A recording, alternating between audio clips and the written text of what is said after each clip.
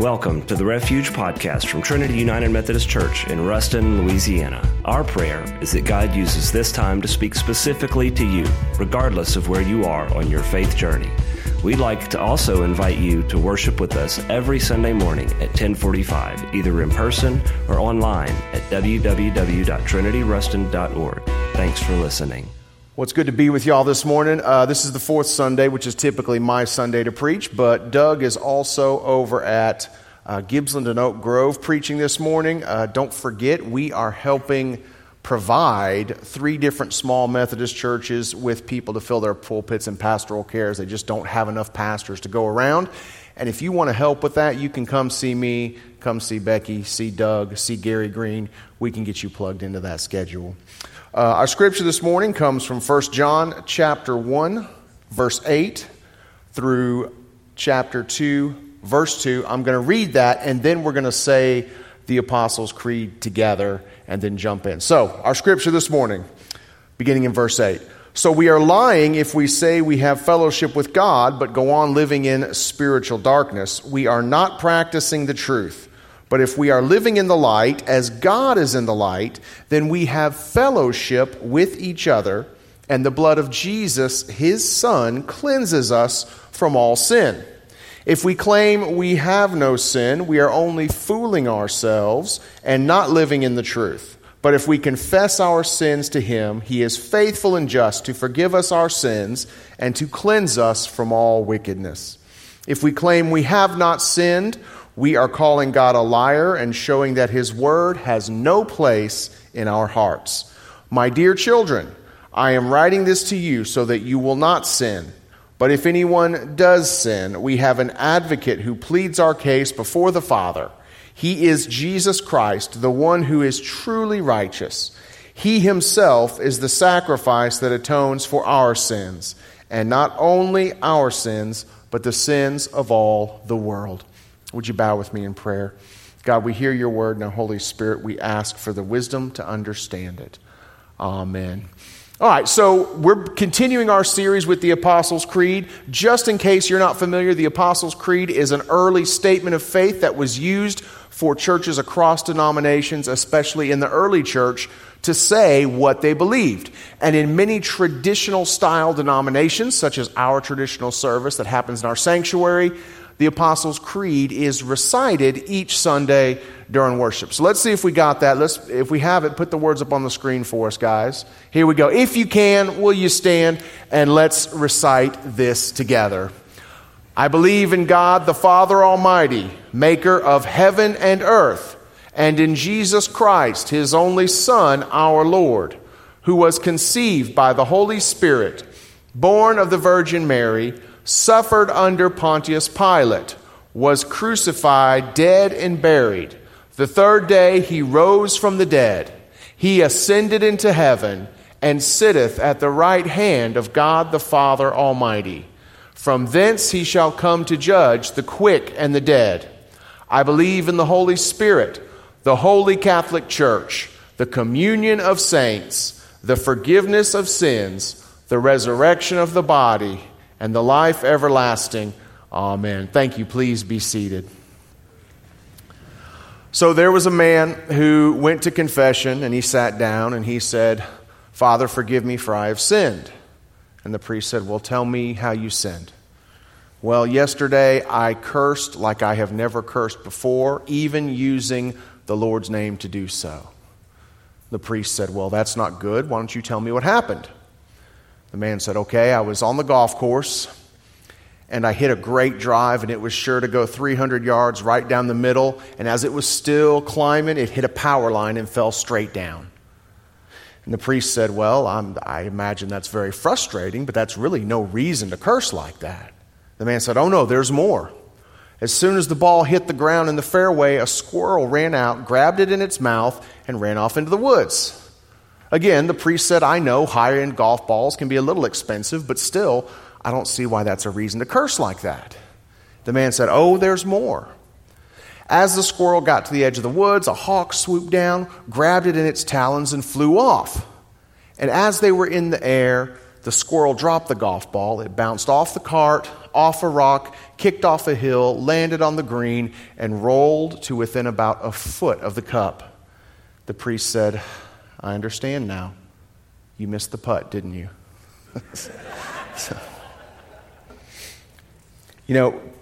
Again, we've been in this sermon series with the Apostles' Creed, and it's something that's said, especially, as I mentioned, in traditional style services. But it's one of those things that we can say each week, but we need to ask, do we really think about what it means when we say all those things? Have we sat down and thought about what it is we really believe when we're saying all of that stuff? And this morning, we're focusing on 4 simple words that we believe. We believe in the forgiveness of sins. And with those 4 words, we are saying a whole lot. We're saying, 1, that sin is a real thing. 2, that forgiveness is needed.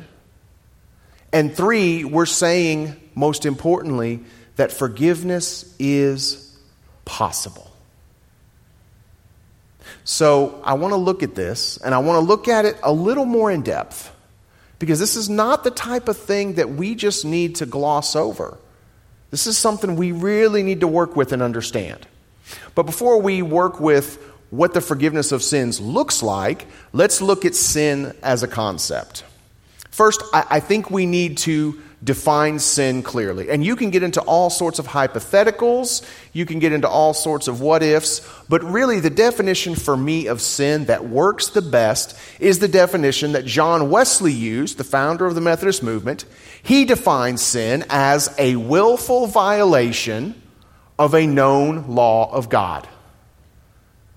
Really make it simple. Sin is this: doing something I know God doesn't want me to do, or failing or refusing to do something I know God does want me to do.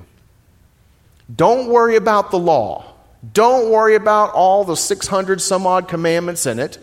Don't worry about circumstantial or situational things. Worry about this. Does God want me to do this? If so, then I should. Does God not want me to do this? If so, then I shouldn't. And doing the opposite in either case is what sin is. Secondly, let's look at why sin is serious. We have this propensity as people to take certain sins, certain things, and just wink and nudge and just brush them off to the side. But the reality is that sin is a serious thing. And instead of boiling sin down just to an action, think of sin as a breach of relationship. In other words, sin is God saying, I want you to do this. And when we go the other path, we are by default choosing our own wisdom, our own values, our own needs above God and the needs of others. Sin is us making the choice of ourselves at the expense of everything else. And that is a serious thing. So third, the consequences of sin. Friends, the scriptures are clear. The consequences of sin are judgment and death. Now, it's not a popular thing we like to talk about. And unfortunately, I think so many people have a slightly skewed version of this. Here's what I mean. We see sin as this road that God has told us to walk. And if we step off the road, God just gets really, really mad and decides to get us. God says, okay, you did what I said not to do. Now I'm going to judge you. Now you're going to suffer. And that's not what it is at all. That is not the way the biblical narrative plays out. God is the author of life. God is life itself. God is life. And friends, if we turn away from life and the path of life, by default, where is the only other place to turn? That is to death. If we turn from the one who is righteous, the one who is holy, the one who redeems and saves and reconciles, where do we have to turn but turning to judgment? It's kind of like this. Because of sin, judgment is there like a rainstorm. And when we leave the canopy of God's grace, a relationship with God, we place ourselves in the rain. Jesus told this to Nicodemus.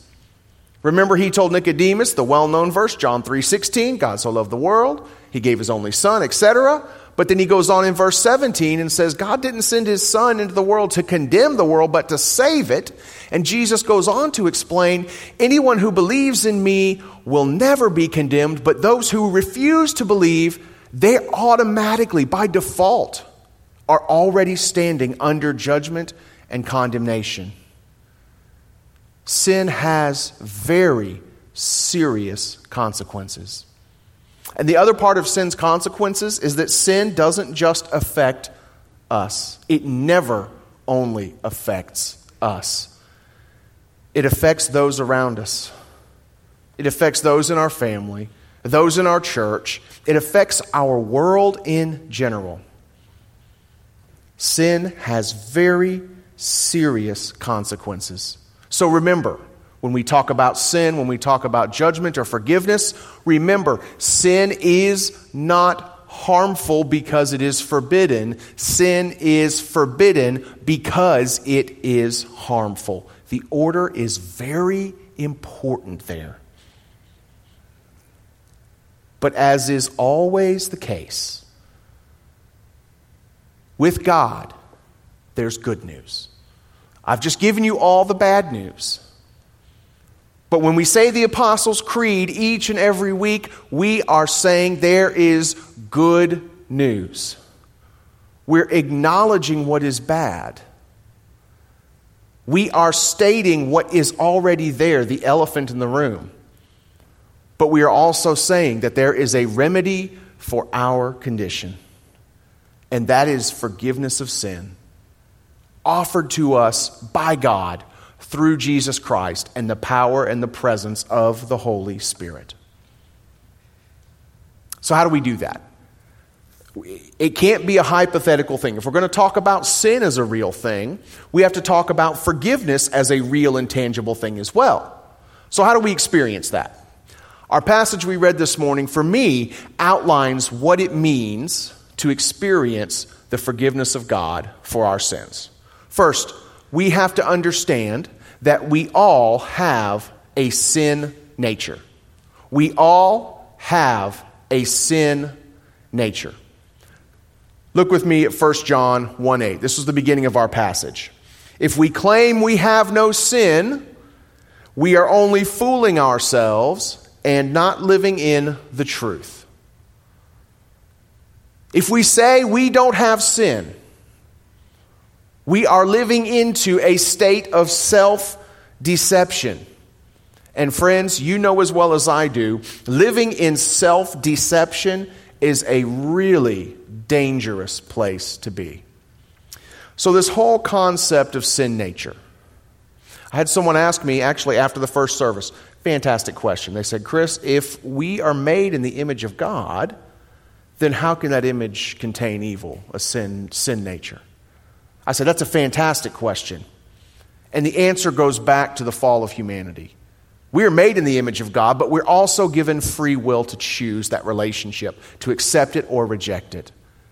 And because of that necessity of that relationship, we have chosen to sin. Which means that we all now have this propensity for messing things up. Think of anything good in life. Think of the best thing in life. How long does it take for people to mess that up? Not very long, does it? We have this incredible knack for making things bad. Listen to how Richard Foster, in his fantastic book, Celebration of Discipline, listen to how he puts this idea of a sin nature. He writes, "The natural motions of our lives produced mire and dirt. Sin is part of the internal structure of our lives. No special effort is needed to produce it." Don't you feel that way? Isn't sinning just the easiest thing to do? I kind of look at it like healthy eating. It's so much easier just to go to Taco Bell than to actually cook a healthy meal. And it sounds delicious. And you always regret it afterwards. It's easier just to do those things. It doesn't take any effort. For us to sin, it really doesn't take any effort. That's why we can identify with the words of Paul the Apostle when he wrote, "The good I want to do, that's not what I seem to do. It's the things I don't want to do that I always find myself doing." So the first thing we have to do is understand that we have a natural bent towards sinning. That we have something within us that pulls us in that direction. That we are susceptible to a fall. The moment we start to believe that we are impervious to falling to sin is the moment we set ourselves up for a catastrophic collapse. We got to understand that we have a sin nature. We have to realize that. We have to realize that we are powerless on our own to do anything about that. It's just there, and we need help with it. I've heard people say who are outside the Christian faith, well, telling people they're sinners is just judgmental and harsh. Well, listen to this. I'm gonna put, other people are, I know, but Mark's a medical professional. So Mark, if someone went into the doctor, and the doctor did blood work and pathology and et cetera, and saw a diagnosis of a terminal illness, would anyone look at that doctor and say, well, you're just being judgmental telling me that? No. As a matter of fact, that's what should happen, because they need to know about that, because they need to begin to take steps to treat, hopefully to cure, or at least to prepare. With sin, without Jesus Christ, friends, we are all terminal. It's not judgmental to say that. It is the reality. The good news is coming. Don't worry. So we all have this sin nature. Now, saying we're not susceptible to fall, saying we don't struggle with sin, that's one extreme. Here's the other extreme. There are some people who want to blame an exterior source for their sin. Oh, it's this object's fault. It's my circumstances' fault. It's the other person's fault. Friend, don't victim blame for your sin. Some people even blame God for their sin. Well, if God wouldn't have tempted me, or if this situation wouldn't have come about, I wouldn't have sinned. You know, this passing the buck, we're good at that because that's what happened in the very beginning, isn't it? God comes to Adam, says, Adam, what'd you do? I see the fruit peel on the ground, and I see the juice all around your mouth. What'd you do, bud? The woman, she did it. So, Eve, what'd you do? The snake, he did it. We've been passing the buck since the beginning, and not much has changed. Listen to how James puts it. And remember, when you are being tempted, do not say, God is tempting me. God is never tempted to do wrong, and he never tempts anyone else. Listen to this. This is the crux of this one. Temptation comes from our own desires, which entice us and drag us away. These desires give birth to sinful actions, and when sin is allowed to grow, it gives birth to death. Our sin comes from our desires. Our temptations come from us. We have a sin nature. We cannot pretend that we don't struggle with it, and we cannot blame any exterior source for it. Acknowledging and understanding that we all have sin, a sin nature, is the first step in experiencing forgiveness. The second step is to admit that we all have sinned. So first, we all have this sin nature, but also we have all actually sinned. 1 John 1:10. If we claim we have not sinned, we are calling God a liar. It's a pretty serious accusation, isn't it? We're calling God a liar and showing that His Word has no place in our hearts. So there's a disturbing phenomenon that has been around forever, but it's really gotten its name more recently. And this phenomenon is known as gaslighting. To gaslight someone is to say, well, you remember that wrong. I didn't really do that. I actually did this, or you actually caused me to do that, or. To gaslight is to change someone's perception to get yourself off the hook, basically. And gaslighting stems from a very, very bad trait to have, narcissism. A person who is a narcissist believes that they are the center of the universe and can do no wrong, and all other people simply orbit around them to make their life happen. When we say we've never sinned, the scriptures say we are trying to gaslight God Almighty. That's not something I think I want to try and do. It is very possible to become a spiritual narcissist, to really get to a point where we try to ignore and cover and dismiss the fact that we've sinned. Or at least change it and say, well, but my circumstances, God understands. God's okay. Friends, we can never begin to justify sin. That's not something we can do. Because we are showing, as John says at that point, that God's Word has no place in our hearts. Paul puts it very simply in his letter to the Romans. Everyone has sinned. We all fall short of God's glorious standard. So this is not a verse that is meant to make us feel bad. It's a verse that's meant to level the playing field and help us understand we've all done this. Everyone. No one is immune. No one is exempt from this. So we have to do something. Now, before we knew Christ, we came to this moment, many of us had this moment, this realization, where we needed forgiveness. So we prayed to God in faith, we asked for Christ's forgiveness, we were forgiven, all of that was wiped away, we've been changed. And if you've not made that decision, if you've not turned to Christ ever for forgiveness, please come and talk to me at the end of the service. I want to talk with you about what that looks like. But when we do that, we are forgiven. Everything's between us and God. It is reconciled. It is made right. But that's not the end of this repentance. Because as we go